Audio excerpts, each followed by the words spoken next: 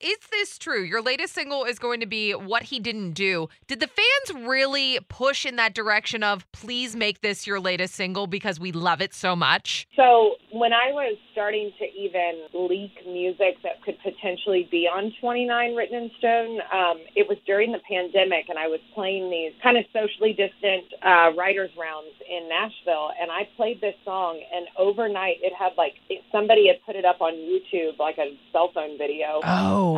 and it got like thousands of views overnight. I'm not kidding when I tell you from that moment till now, that has been the song that fans have really just resonated with. It just feels like it's a big song. It's been just one that everybody keeps saying, please put that out, please put that out.